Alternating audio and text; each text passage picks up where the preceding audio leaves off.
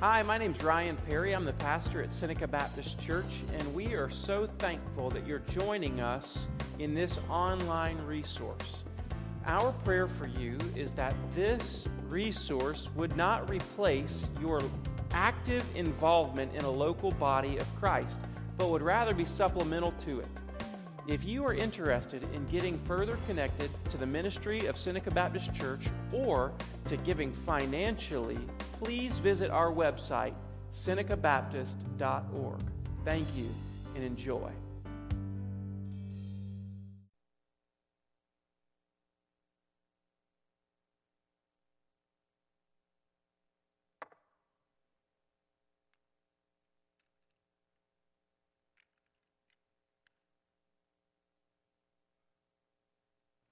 We got power. Can you hear me? All right. You can hear that.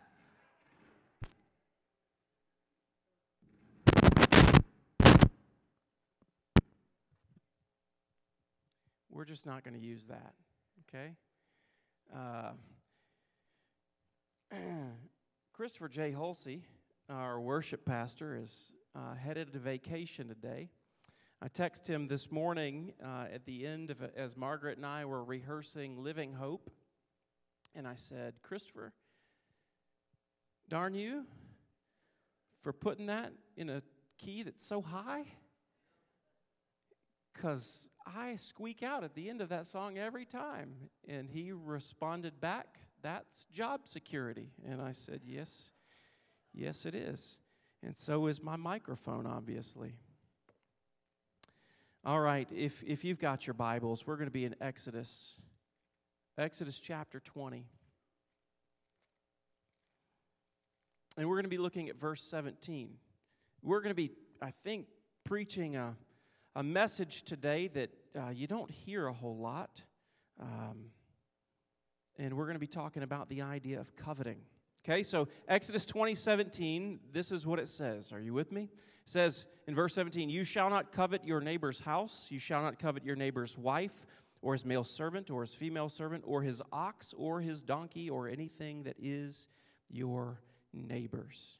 So we're going to really answer just a few questions today. What is coveting? How do we do it? What is the seriousness of it? Why is there a command about it? And then how do we kind of guard ourselves and combat covetousness in our lives? Those are the four questions that we're going to answer today. And so if you'd like to take notes, hopefully this will be beneficial. So the first thing that we're going to do is say, what is coveting?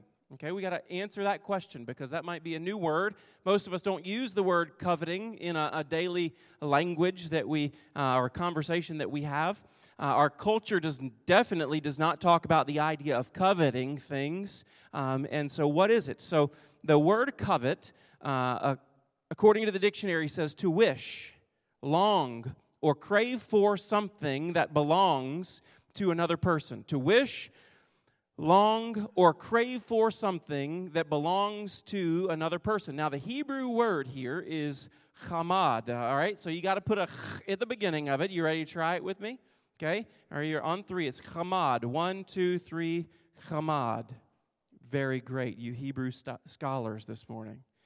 Chamad, and this is what it means: to desire, to take pleasure in, to delight in something that belongs to another. Now, I want you to go way back in the Bible. Remember with me, back to Genesis chapter 3. Isn't this exactly what Eve did in the garden? Eve did this.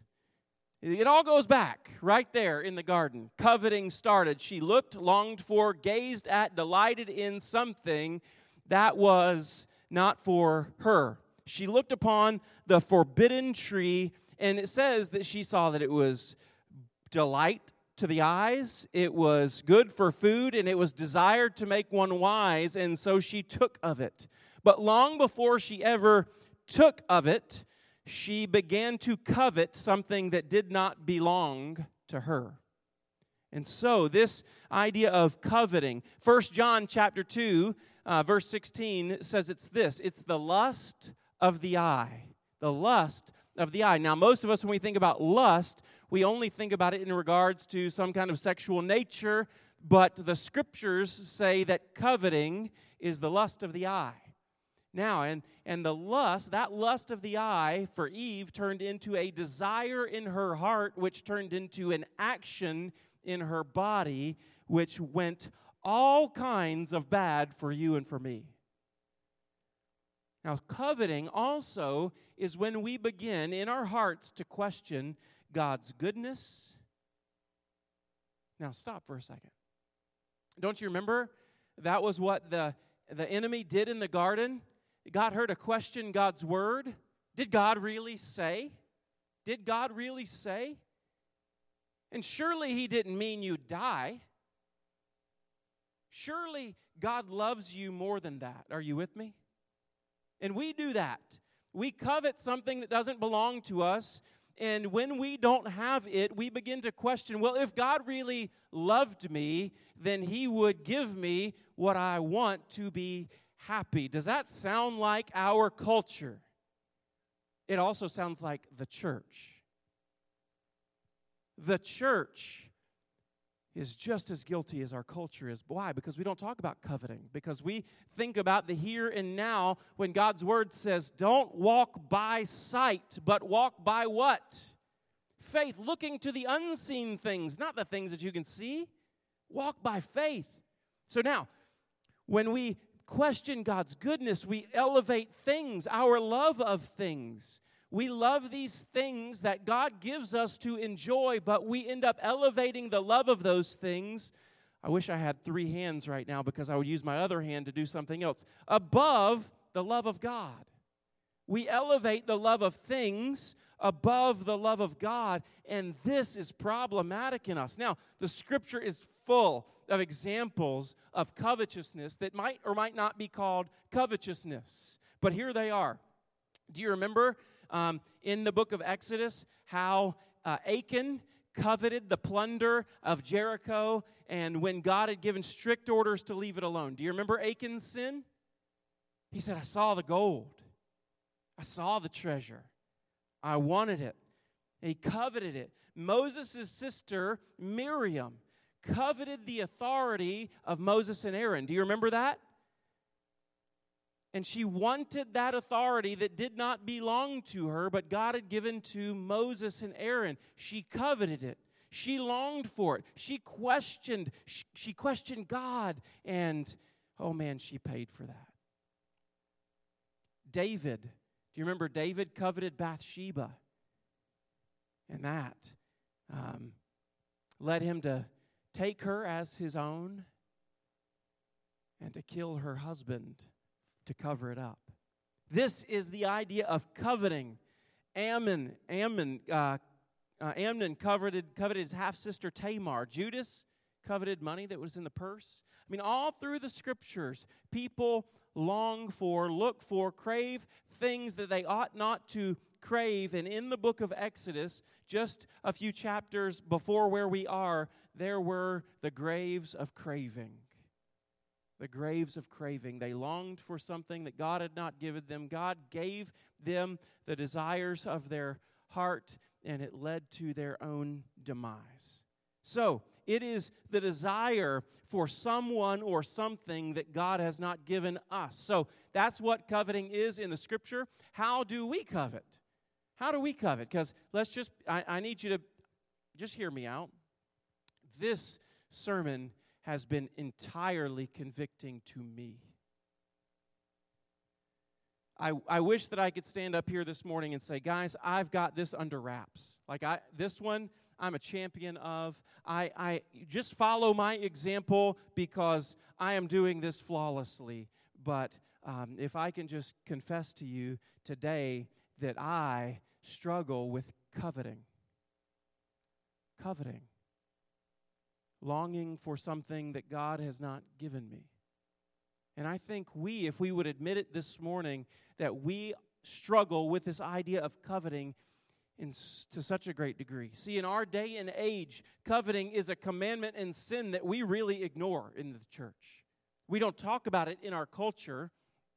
In fact, not only do we ignore it, but it seems as though our culture has normalized the sin of covetousness.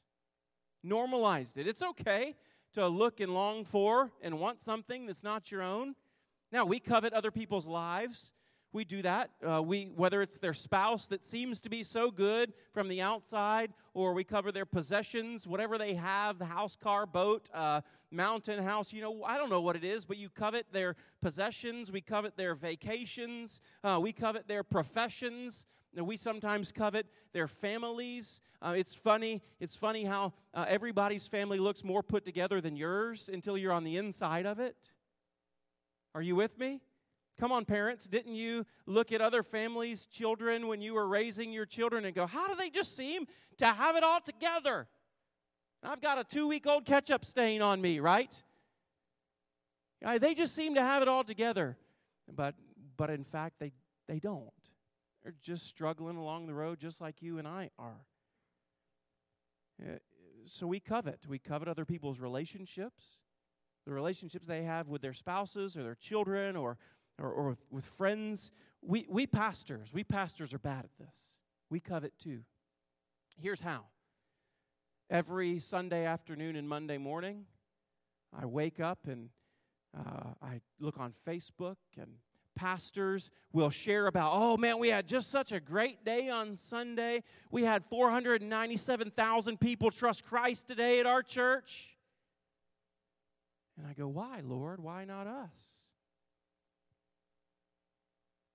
We covet. We look at other people's ministries and other pastors' churches that God has given to them to shepherd, when in fact God has given me a church to shepherd. And social media I mentioned that, but social media has really taught us how to be great coveters. Really good at it. We sure are. We'll look at somebody's Facebook page, and man, they are like St. Paul, right, on Facebook. You go, man, if I could just have their spirituality or their relationship with Jesus. They're showing you on Facebook, but in fact, their heart is sometimes far from God. You honor me with your Facebook account while your heart is far from me. I think it's in there, right? It's in the book. And we scroll through Facebook, and we look at edited, filtered pictures where they have edited out all of the flaws, and we look at their perfect lives, and we long for, crave those things, those lives that God has not given to us. And we wonder to ourselves and to God at times, why are we not as blessed as they are? This is coveting. Now, most of us would call this any day of the week, but the Bible calls this the sin of covetousness. And man, social media has just been a tool that the enemy has used to attack God's children with this horrible idea. And so the seriousness of it. Why is it so serious? I want you to take a look for just a moment at your scriptures in Exodus chapter 20, and I want you to look at, remember, there are 2 tables of the law, right? The first 4 are all pointed to who? God, right? And the last 6 are all this way, okay? So we've got 1 through 4, which are Godward, and 5 through 10, which are our relationship between one person to another person. And so what I want you to see in this is that, why did I skip from commandment number 5, which is where we were a couple weeks ago before our 150 celebration, to commandment number 10? Why didn't I go 5, 6? I want you to see this, because I believe that coveting undergirds commands 6 through 9. And follow me for a second. Look at it. Now, look at verse 13. I don't have this on the screen, so you're going to have to open your Bible and look at it with me. Verse 13 says, you shall not murder. Verse 14 says, you shall not commit adultery. Verse 15 says, you shall not steal. Verse 16 says, you shall not bear false witness against your neighbor. So you covet someone who is not your spouse, so you commit adultery. You covet someone else's things, so you steal.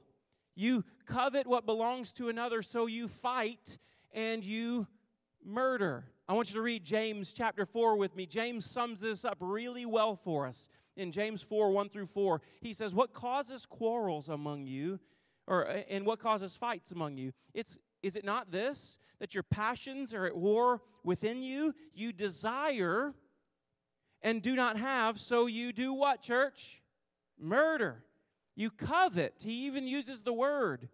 And cannot obtain, so you fight and quarrel. Then he goes on in verse 3, you do not have because you do not ask. You ask and you do not receive because you ask wrongly to spend it on your passions. This idea of passions is not a good kind of passions, but the ungodly kind of passion. He says, you adulterous people.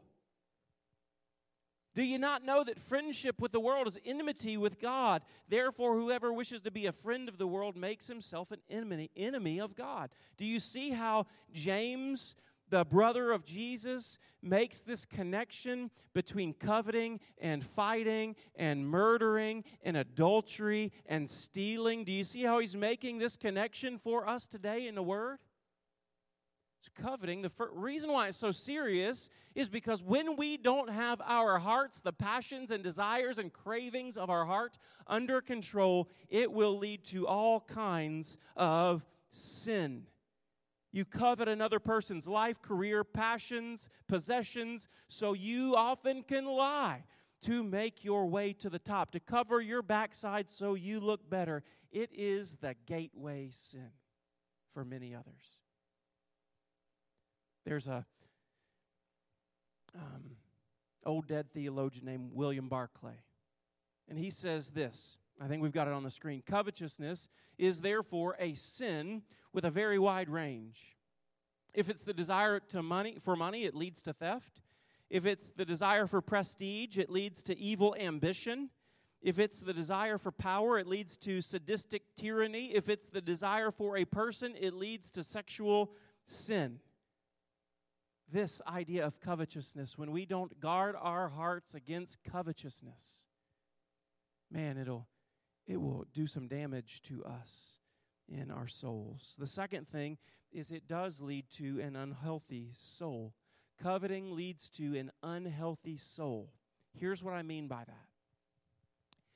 When you covet something that belongs to another, that sin, the sin of covetousness, longing and looking at something which belongs to another will lead to a discontentment in our hearts. Have you ever had that kind of discontentment with your life because you're looking at somebody else's life who seems to have it all together? Church, you with me out there this morning? Have you ever struggled with that? Discontentment. And now discontentment, if not dealt with, it will often lead to bitterness. When I have discontentment in my heart because of the current circumstances of my life or the things that I feel like I don't have because I've coveted somebody else's things, when I have discontentment and it's not dealt with, it leads to bitterness, and that bitterness is most often directed at God. Anxiety. Tim Keller says it like this: anxiety is the fear that God will get it wrong. Bitterness is the belief that He did. Anxiety is the fear that God will get it wrong. Bitterness is the belief that He did. And so here's what we say about God to God when we covet somebody else's things, are discontented in our heart, have bitterness in our heart toward Him, and we question His goodness. We believe that the author of all things, the creator of the universe, the omnipotent, omniscient one, got it wrong when it came to me. Are you with me? Man, isn't that dangerous? Now listen. We're going to talk about this some more in the weeks to come, but this is one of the issues that our culture deals with when it comes to gender identity. Because our culture, some of our culture feels like that God got it wrong when it came to me. He messed up when He created me because I'm longing for something, craving something that does not belong to me. I begin to question God's goodness. I get discontented with who He made me to be. And then I get bitter. And so I take my life and my identity into my own hands, and I become whoever I want to be. And then I justify it by saying, if God really loved me, He would want me to be happy. Are you with me? Do you see the sin of covetousness is not just something that leads to longing, being wanting something that's not your own? Oh, this sin is such a horrible sin.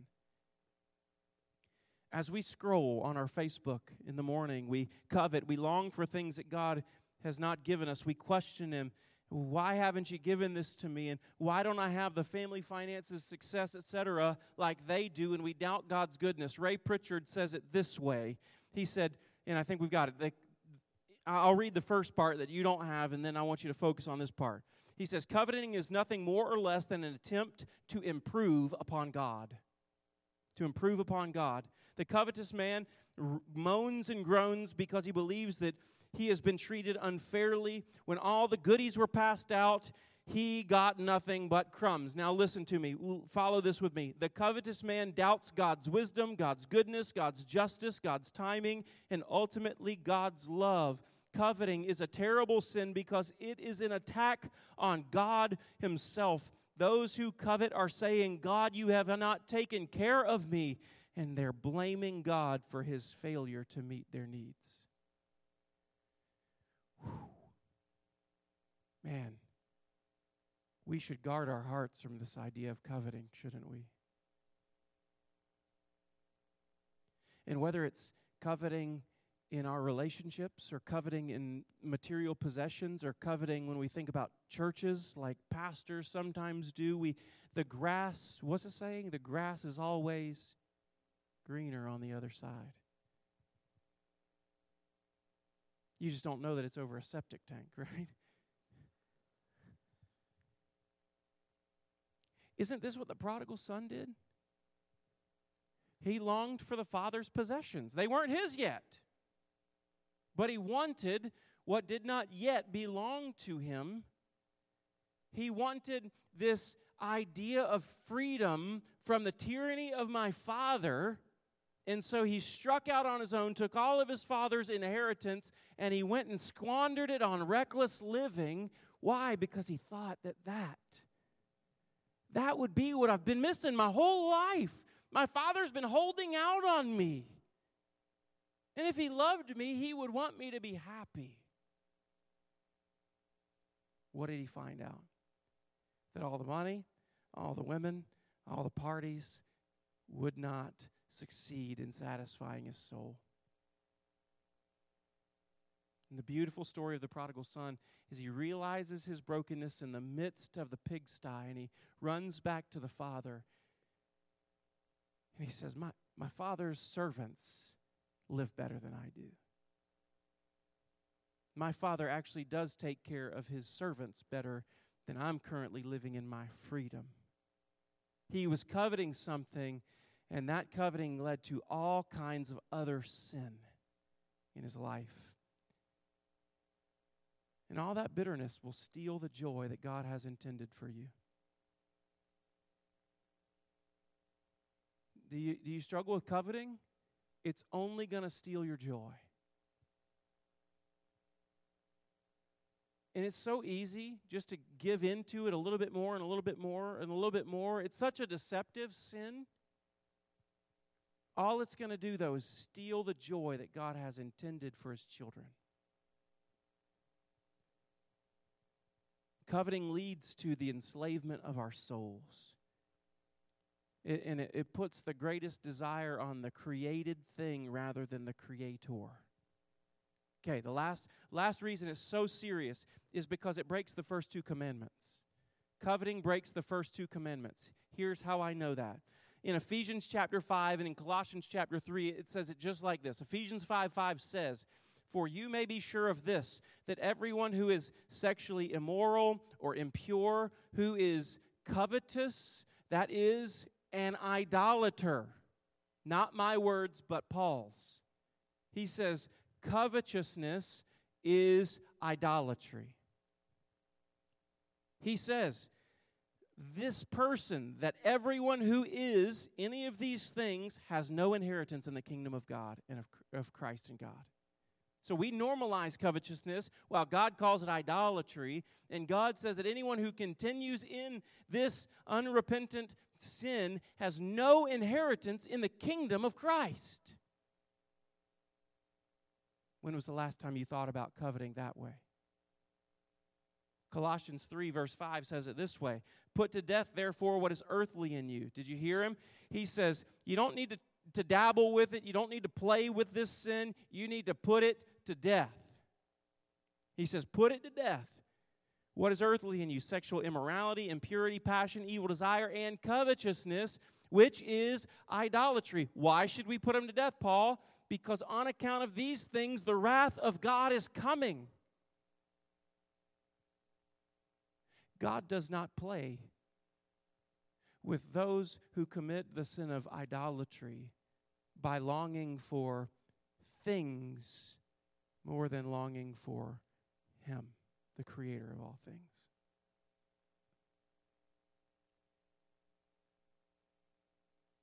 The generations under us, and for some of you that might be a number of generations, but the generations under us are growing up attached to one of these things. And one of these things is teaching us to covet and to covet well. And God calls it idolatry. Not only does He call it idolatry, but He says, because of this, the wrath of God is coming, and for the one who persists in this sin, is unrepentant of this sin, there is no place in the kingdom of heaven for that person.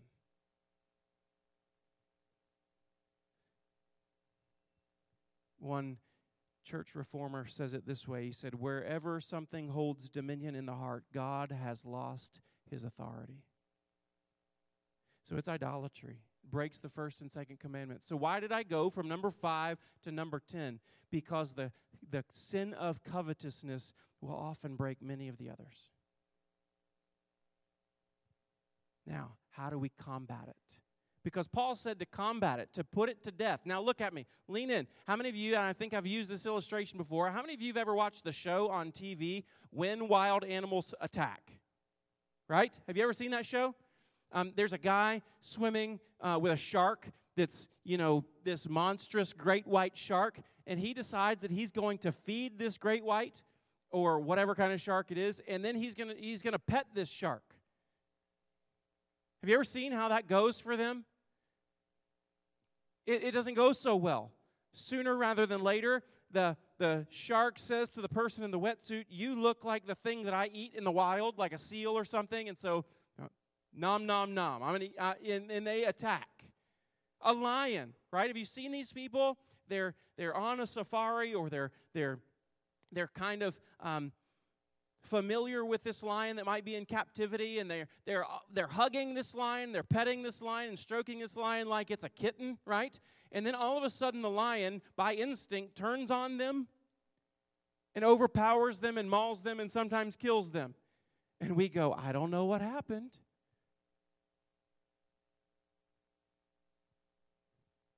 I do. You're playing with something that is not meant to be played with. And covetousness is God's people playing with something that ought not to be played with. We dabble a little, and sooner than later, we find out that it has mastery over us, and that we are mauled up, chewed up, we got bite marks, and part of our leg is missing. And we go, I don't know what happened. Paul says, put it to death. Put sin to death, or it's going to put you to death. Be busy killing sin, or sin will be busy killing you. He says, put it to death. So how do we combat it, church family? Just a few words, real fast. Number 1, trust. Trust. You need to trust the gospel. You need to trust the gospel that God, through Christ, can forgive you and our covetous hearts. Trust the gospel that Jesus died on the cross to pay the full penalty of your sin, to bear the wrath of God that is coming for the unholy, unrighteous, filthy, wicked sins of the world. That Jesus died to bear the wrath that's coming upon the children of man. Jesus died to bear that wrath and to grant you a place, to give you an inheritance in God's possession. Trust the gospel. When? Many of us think we trust the gospel. I did that a long time ago when I was 6 years old or 8 years old, back at Vacation Bible School or youth group when I was 12.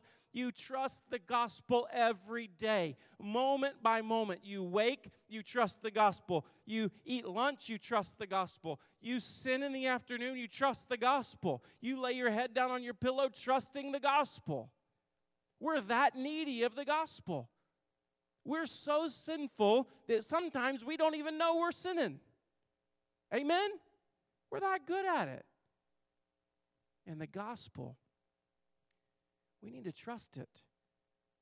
And the gospel doesn't just forgive us so that we can continue on. The gospel is the power of God for salvation, but it's also the power of God for redemption, that it sets us free from slavery. And now we're not slaves to sin, but we are freed in Christ so that we can submit ourselves to God as slaves and instruments of righteousness.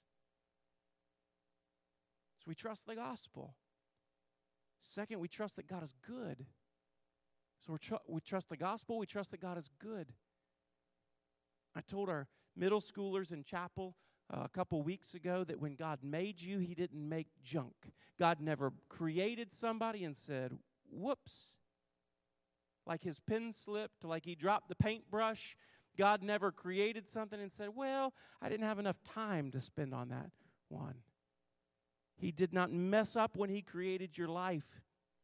He has provided for your needs, and trust that He will continue to. Trust that God loves you and He is taking care of you. Trust the gospel and trust God. Second, contentment. The second big word is contentment. The idea of contentment is the idea of being satisfied with things as they are. Isn't that hard? Now, listen to me. Contentment does not mean that we Christians get to be lazy. Contentment and laziness are not the same thing. God is not opposed to effort. Dallas Willard says that God is not opposed to effort, but to earning. So He wants His people to work hard, to strive, to struggle, and we earn a living by the sweat of our brow because of the curse. God is not opposed to working diligently, but what God wants you to do is to be content with what you have. Work hard to try to change your circumstances, but don't do it outside of God's will. Now, how many of you have ever said, if I just had this much, then I'd be happy? If I had this much in this account, if I had this much set back, then I would have enough. How many of you have ever said that? Yeah. And you know what happens? You get that much in that account and you go, well, if I had just had a little bit more.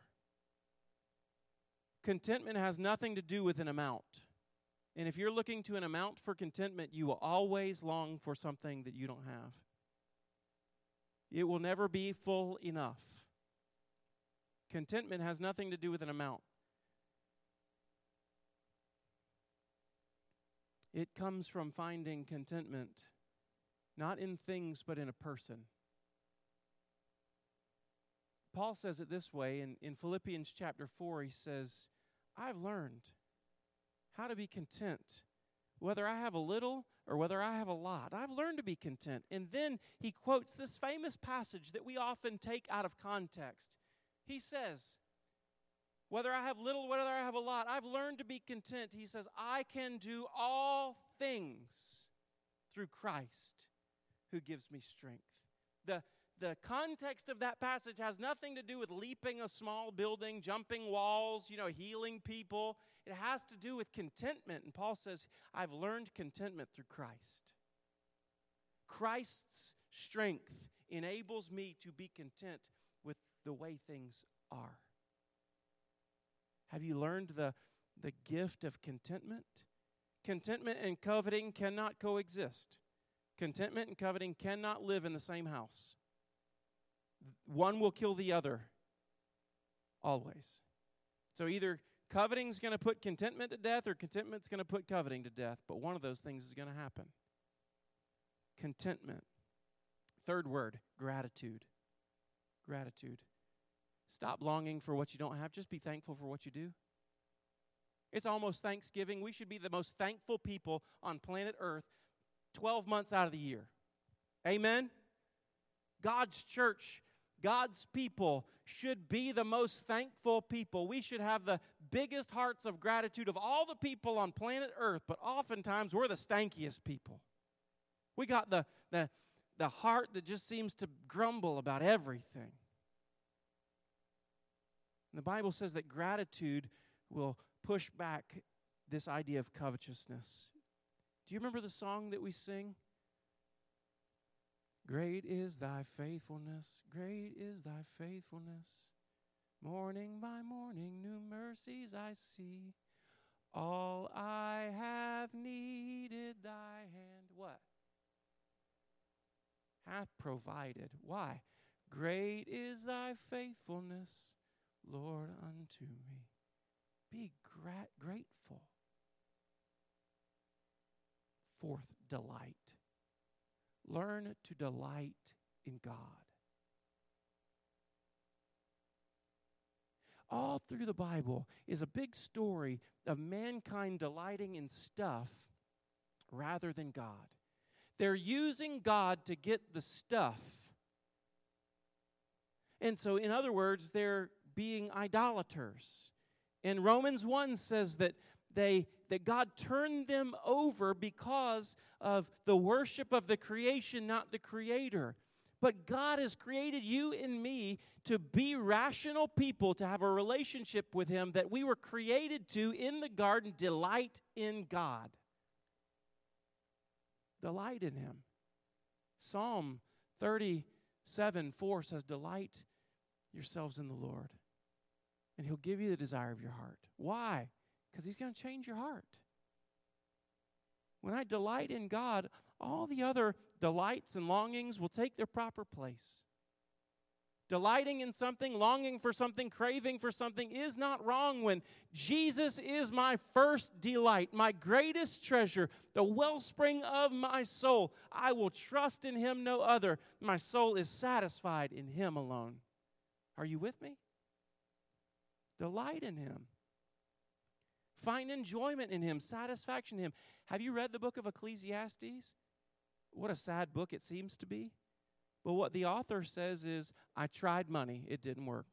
I tried women, that was just trouble. I tried work, and that was all right. I tried wisdom, but wisdom's fleeting. But God is the only one who satisfies. It's the book of Ecclesiastes, right there. Be satisfied in what is eternal. In what is eternal. And Paul says that we have been given every spiritual blessing in the heavenly places. So let's be grateful. Let's be content with spiritual blessings. Let's be content. Charles Spurgeon says, the more of heaven there is in our lives, the less we shall covet. And so what we need to do is set our minds on things above, where Christ is. Why? Because the more we fill our souls with heaven, the less we'll want to fill our soul with stuff. Last, generosity. Generosity. We talked about this just a few weeks ago, but you might come to church today and you say, oh, here he goes. Pastor's going to talk about giving. Like the church just always wants something from me. And I want you to understand that generosity is not because the church wants something from you, but rather that God wants something for you. Generosity is one of God's gifts to mankind to help set them free from the idolatry of stuff. The chains that sometimes we think that we own things and the things own us, and generosity is a tool that God uses to set us free from that. And so if you're not giving, I promise you something. If you're not being generous, I promise you something, that you will struggle with contentment and coveting far more than the generous person will. It's the ways God designed it. And I don't care if you give to this church. Give to God's church, the one that you're a part of. So if you're not a part of our church, find a church, and if it's ours, praise the Lord. We'd love to have you. Come be a part of God's family here. But when you do, learn to be generous. It'll set you free. So, as we turn and close, how do I apply this? Number one, in what ways do I need God's forgiveness?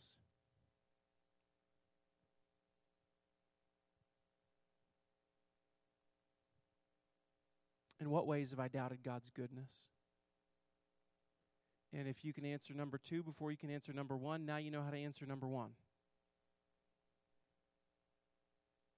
And what steps do I need to take today to combat covetousness?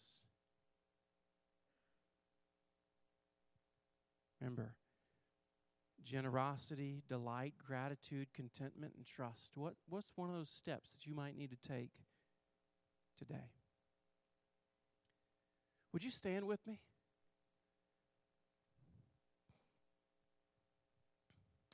Stretch it out. Wake up. This is not the seventh inning stretch. We're in the home stretch right here.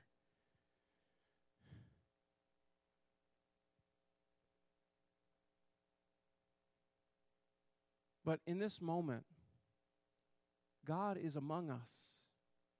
God is speaking to some of us today.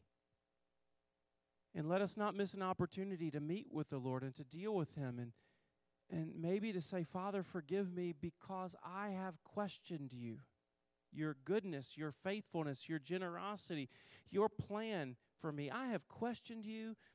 Father, forgive me.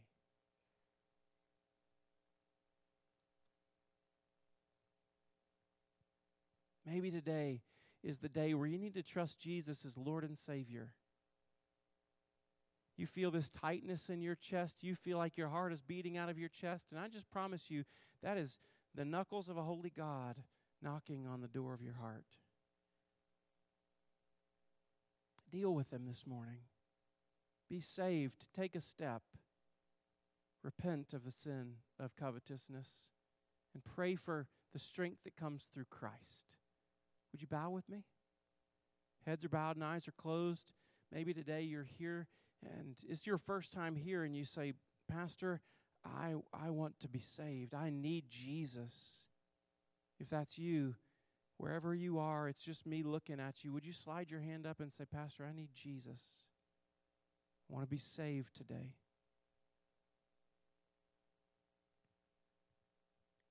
Amen. For the rest of us, Father, come and work. As we sing, come and work. Come and teach us. Come and lead us. In Jesus' name, amen. I'm going to have